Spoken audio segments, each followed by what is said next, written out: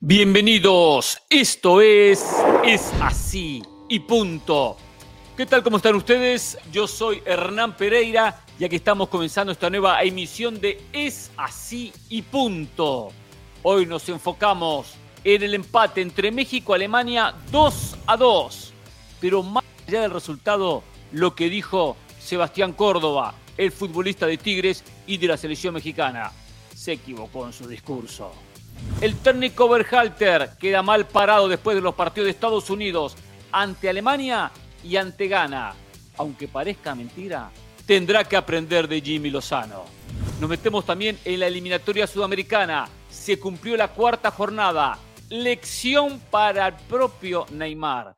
Triste noticia, producto de una dura realidad. Lo que fue la victoria de Argentina, de la mano de Messi y mucho más. Así iniciamos. Esto es así y punto. La selección mexicana en un gran partido empató con Alemania 2-2. Dejó buenas sensaciones el conjunto mexicano, que había dejado ya algunas dudas en los partidos anteriores, especialmente contra Uzbekistán y contra Australia. Un gran resultado, un gran planteamiento de Jimmy Lozano, pero una realidad que hay que afrontarla. México le empata a una potencia, pero México no es potencia.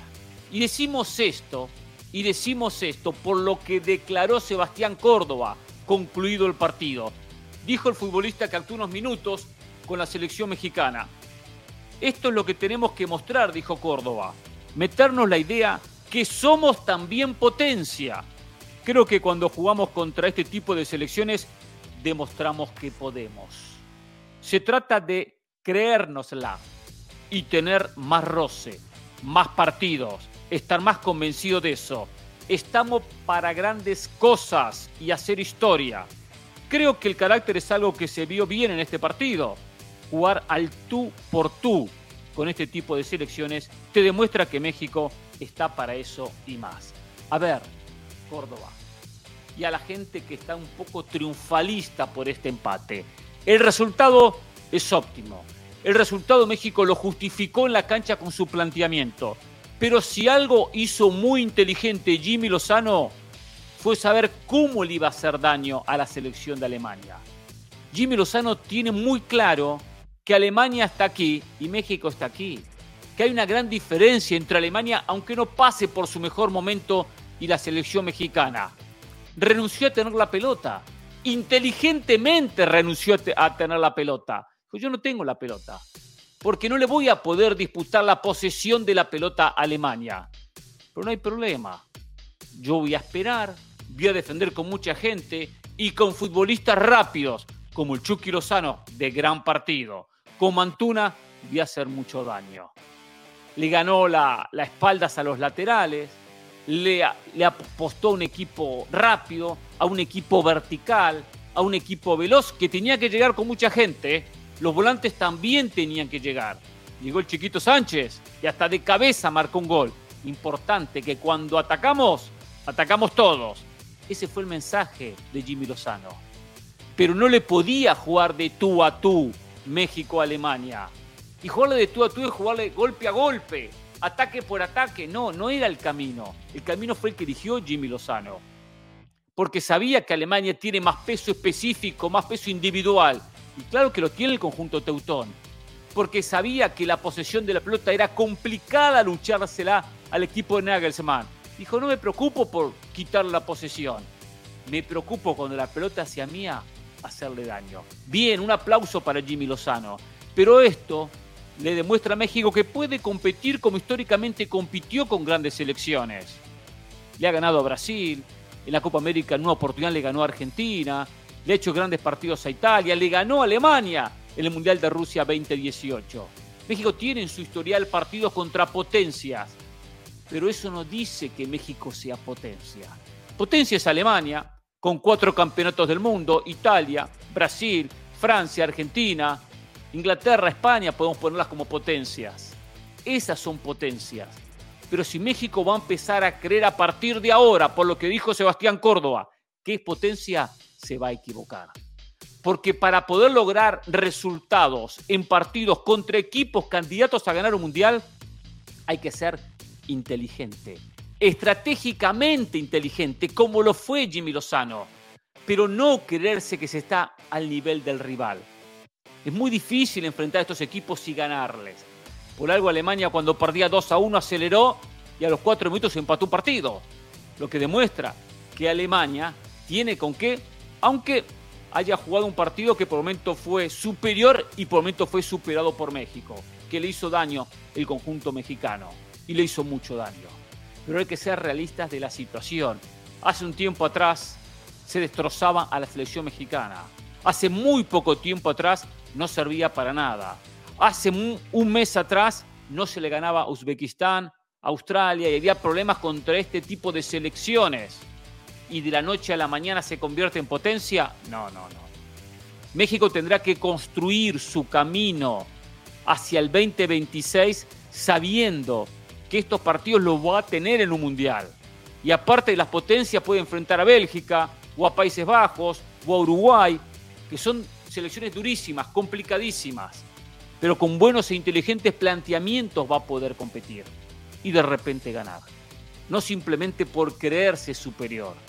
Si algo hay que tener en el fútbol, los pies sobre la tierra. Ser muy realista de mis virtudes y de mis defectos.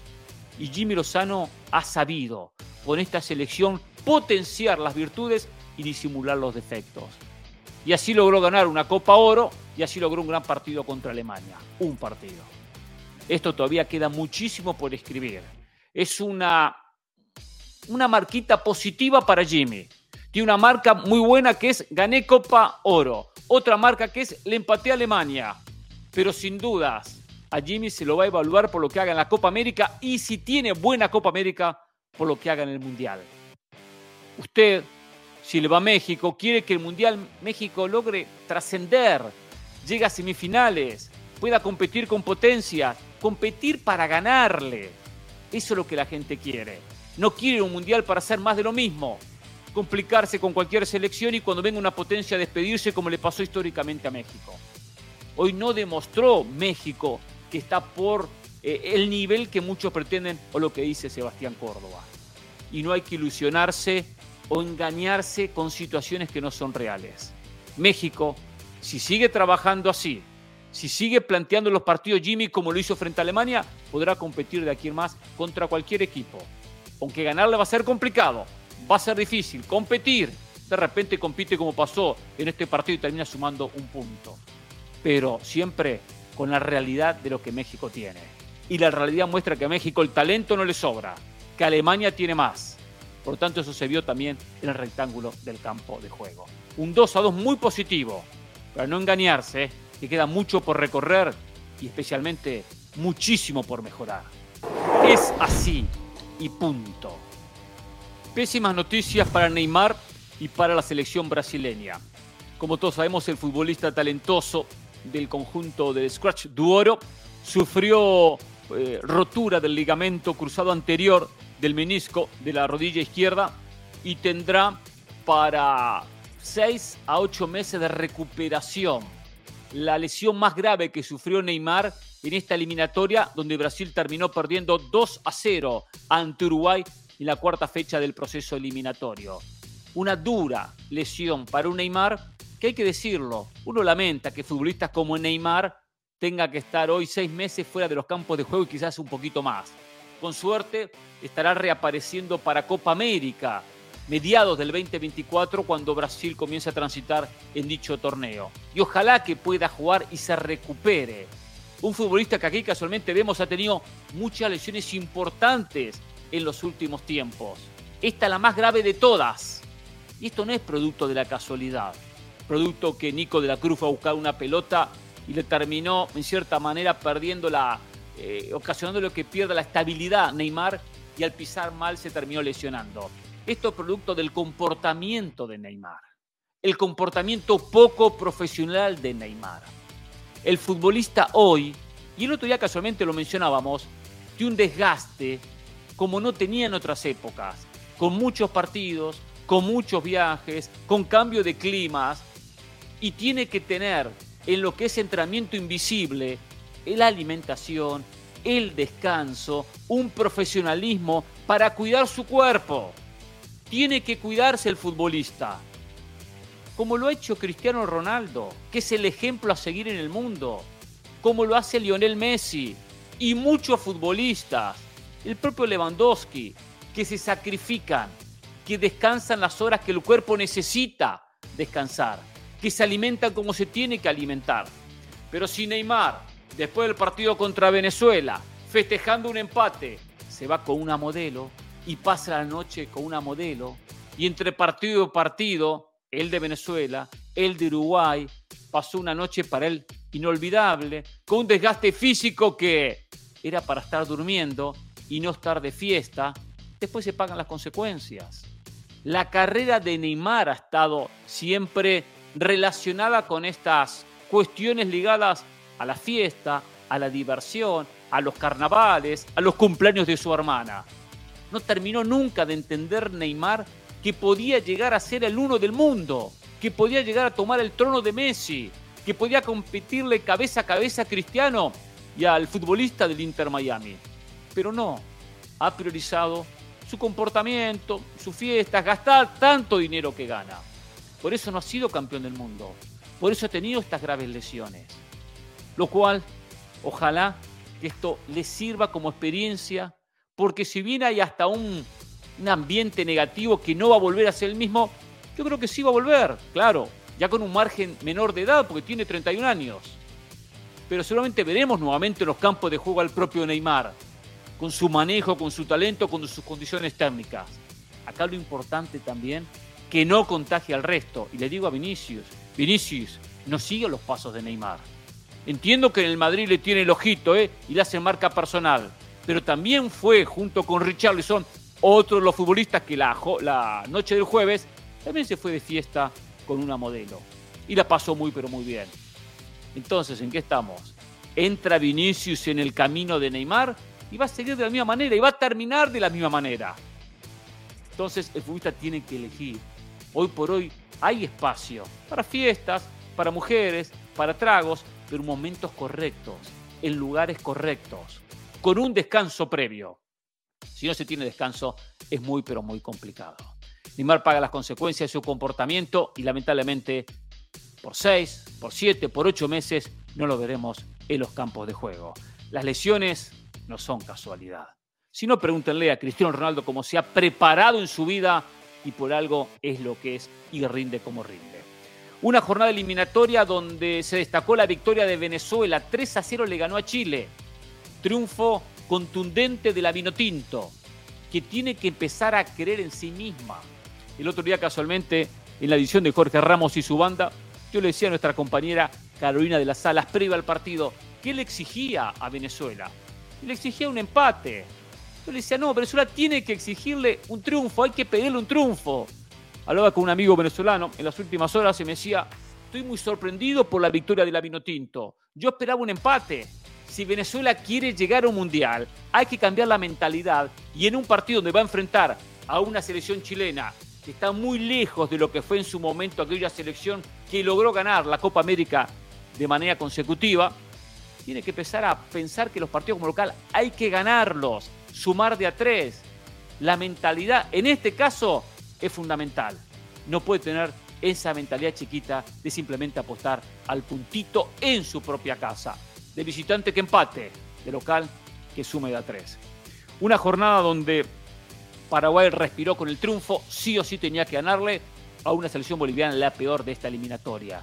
Donde repartieron puntos Colombia y Ecuador en un 0-0 que terminó siendo negocio para la selección visitante. Ecuador perdió 2 puntos en casa, pero dos equipos que seguramente con Uruguay, con Argentina, con Brasil van a estar en la Copa del Mundo.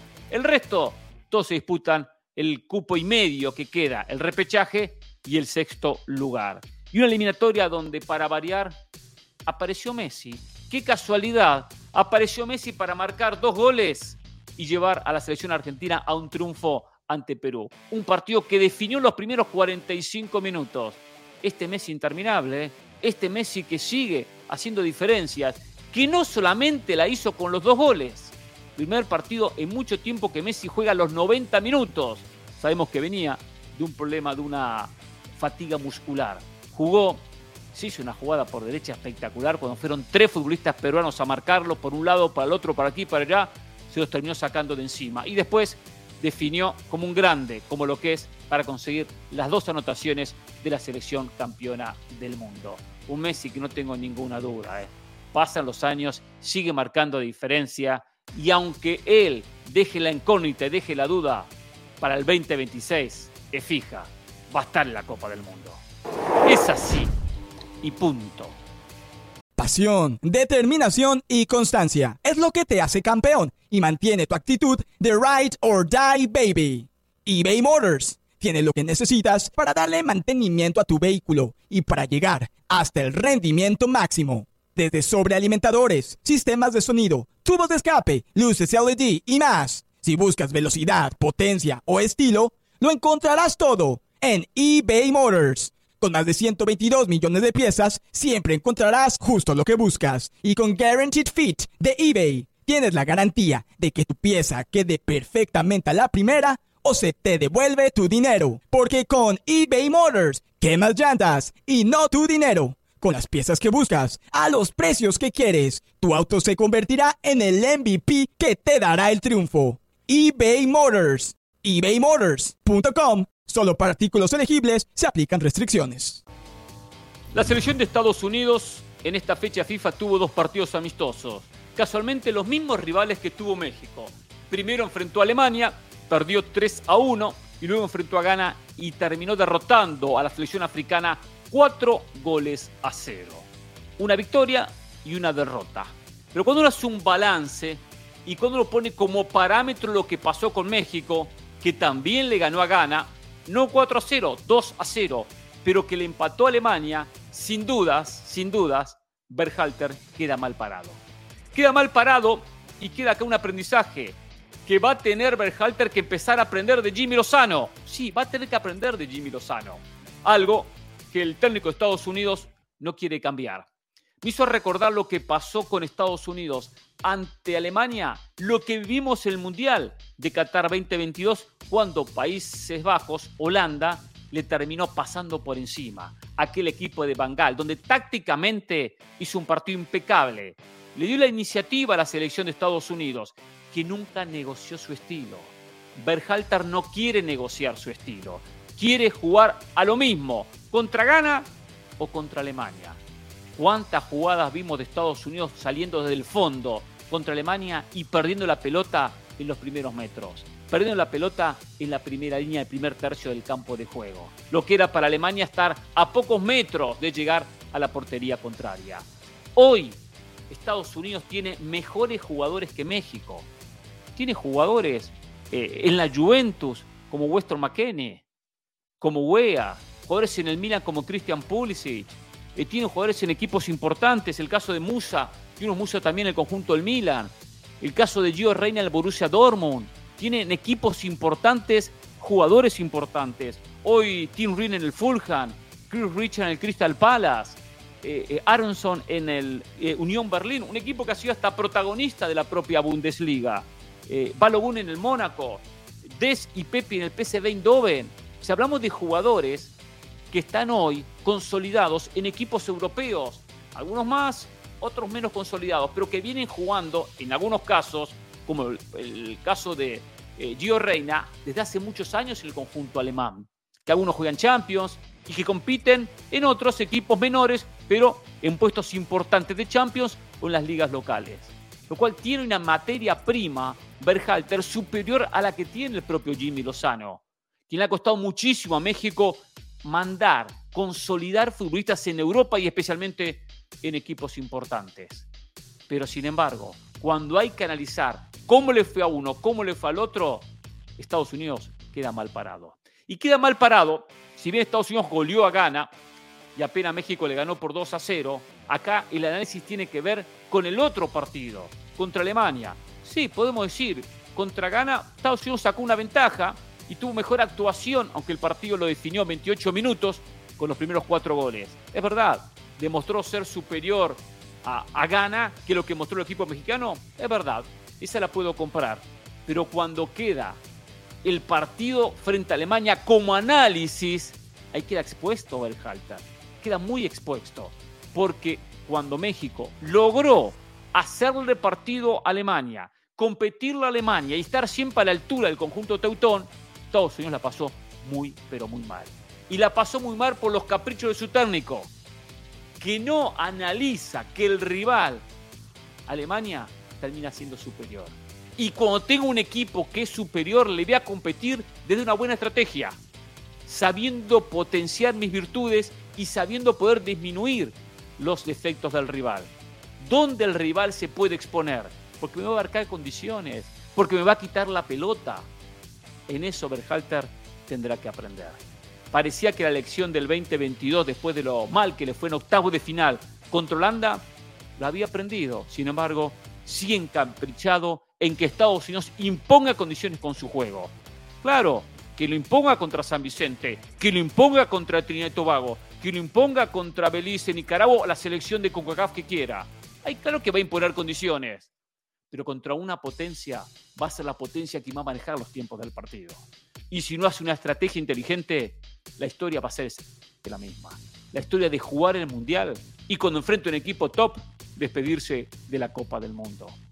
Estados Unidos no tiene plantel ni equipo para ganar el Mundial 2026. No lo tiene, no nos engañemos, no lo tiene. Pero con estos planteamientos no tiene ni para llegar a las semifinales. Es así y punto. La Federación Costarricense de Fútbol informó que el técnico Claudio Vivas va a dirigir los partidos en noviembre 16 y 20 contra Panamá, que va a definir un clasificado para Copa América. Entre Costa Rica y Panamá, 2 partidos, 180 minutos, ida y vuelta, se va a definir uno de los 6 clasificados. El ganador clasifica, el perdedor tendrá que jugar después un repechaje en marzo contra alguna de las selecciones que todavía no han podido ganar esa instancia de cuartos de final, alguna de las eliminadas. Lo que llama la atención que la Federación Costarricense le sigue dando a Claudio Vivas la oportunidad de dirigir la selección de manera interina. Es hora que la Federación designa un técnico y si quiere que Claudio Vivas sea el técnico perfecto, que le den el puesto. Un técnico que tiene experiencia, que tiene mucho recorrido, que ha dirigido equipos en Argentina, que ha dirigido en el extranjero, sin grandes logros, pero tiene esa experiencia y aparte estuvo al lado de Marcelo Bielsa, un experto en la dirección técnica. ¿Pero en qué estamos? Se pierde tiempo que después no se va a recuperar. Una cosa es tener técnico interino y otra cosa es tener un técnico definido para un proceso que tiene que culminar en el 2026. Que Costa Rica mire hacia su rival, que mire lo que ha hecho Panamá. Panamá en los últimos años futbolísticamente superó a Costa Rica. Lo superó en el ranking FIFA, logró eliminarlo en los cuartos de final clasificatorio para las semis de la Liga de Naciones en la última edición, donde Costa Rica no clasificó y Panamá llegó a estar entre los 4 mejores. Tuvo hasta una mejor eliminatoria, aunque después es cierto, apareció en los partidos cruciales Keylor Navas y por eso terminó la selección de Costa Rica clasificando al Mundial y Panamá se quedó con las ganas. Pero futbolísticamente el equipo de Panamá siempre jugó mejor. Claro, no tiene el peso específico que tienen los jugadores de Costa Rica y mucho menos un arquero estupendo, fenomenal como Keylor Navas. Costa Rica quedó en los cuartos de final eliminado en Copa Oro. Panamá terminó llegando a la final. Cuando uno analiza, Panamá tuvo desde la llegada de Tomás Christiansen en el 2020 un respaldo a un proceso que no llegó al 2022, que no clasificó al Mundial. Sin embargo, hubo respaldo, hubo apoyo, hubo continuidad a un trabajo. Por eso hoy Panamá, en esta serie contra Costa Rica, llega mejor parado, llega mejor posicionado. Una liga inferior, porque la Liga Tica es superior a la Liga Panameña. Mejor jugadores tiene la selección de Costa Rica en lo que tiene que ver la capacidad técnica. Pero sin embargo, Panamá sigue compitiendo y le saca mucha diferencia, porque el dirigente trabaja mejor, porque el dirigente apostó una ficha y se la jugó. ¿Y qué vemos en Costa Rica? Hoy está Claudio Vivas a ver cómo le va en los enfrentamientos contra Panamá. Si le va bien, de repente continúa como técnico. Si le va mal, volverá la danza de técnico que hace tiempo se viene mencionando y que no se concreta absolutamente ninguno. Y ojo que en esa danza de técnicos han aparecido nombres interesantes, porque Mohamed es un gran técnico. Sin embargo, tiene un contrato con Pumas y no se va a desligar de Pumas para agarrar la selección de Costa Rica. Lo propio Nacho Ambriz, independientemente que tiene filosofía de juego muy diferente uno que otro, también era buena opción el técnico de Toluca, pero su prioridad pasa por el equipo choricero. Se mencionó Guillermo Barros Esqueloto, lo cual uno no entiende después del fracaso que tuvo en Paraguay y la huella que le dejó su derrota contra River en la final de la Copa Libertadores. No era buena opción, pero dijo hasta el 2024 no trabajo, dijo el ex técnico de Boca, por lo tanto fue otra de las opciones descartadas. Ahora se menciona a Ricardo Gareca, un muy buen director técnico, le fue notablemente bien en Perú, con poca materia prima compitió, clasificó mundial y estuvo cerca de clasificar al 2022 después de perder en aquel repechaje. Pero le dio identidad de juego a una selección donde no le sobraba talento. Pero por razones seguramente económicas, seguramente de ahorrar dinero, Ricardo Gareca no termina de firmar como técnico de Costa Rica. Y Costa Rica sigue perdiendo tiempo. Que elija un camino, que se la jueguen, que apuesten a ganador con un técnico y si no que Vivas sea el elegido. Pero no partido a partido, prueba tras prueba. Uno entiende que en los últimos 4 partidos Vivas dejó buena imagen. Ganó 2, empató 1, perdió 1. Sabiendo que en 2 de los partidos dirigió la selección sub-23. Porque sabe de dirección técnica. Pero entonces, ¿para qué fue contratado? ¿Para ser director deportivo o para ser director técnico? Las cosas tienen que ser claras. Y en la Federación de Costa Rica, la verdad, que no la son. Este tiempo perdido a la larga va a pagar las consecuencias. Porque en marzo, si Costa Rica pierde con Panamá, tendrá que jugar ese repechaje para llegar a Copa América a todo o nada. Jamaica, Trinidad y Tobago, Honduras, de repente alguno de esos termina siendo los rivales. Ninguno va a ser fácil. Y en la otra fecha FIFA, que va a ser en junio, ya comienza el proceso eliminatorio. Y si bien esa primera ronda uno piensa que va a ser cómodo para Costa Rica y podrá pasarla, la última ronda, el cuadrangular, no habrá margen de error. Solo el primero del cuadrangular irá a la Copa del Mundo. Va a haber 3 cuadrangulares. Los segundos irán a un repechaje, pero solo 2 de 3. Es decir, que un mal partido de Costa Rica en esa ronda final lo deja fuera o en una situación incómoda para llegar a la Copa del Mundo. Y no tendrá rivales cómodos en todas las instancias. Porque está Panamá, de repente en otro grupo, está Jamaica, quizás en otro grupo. Pero quizás tenga que luchar con Honduras, con Trinidad y Tobago, con Curazao, con El Salvador, con Guatemala. Y cualquiera se le puede cruzar, atragantar y quitarle puntos. Y después eso termina pagándose muy caro.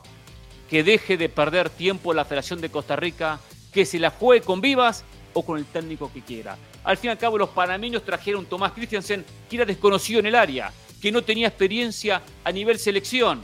Y vemos los resultados conseguidos. Si creen en Vivas, lo pongan como técnico. Pero no esto de que hoy dirige y mañana viene otro. Que hoy dirige de manera interina y después terminan llamando a otro técnico para que tome el resto del camino hacia el 2026. Es tiempo que se está perdiendo. Y el futbolista se da cuenta cuando hay técnico interino. Sabe que está de paso. Sabe que no es el principal. Hay que tomar las cosas con seriedad y buscar el mejor proyecto y jugársela. Esto de las medias tintas, las medias aguas, termina a la larga de mal manera. Es así y punto.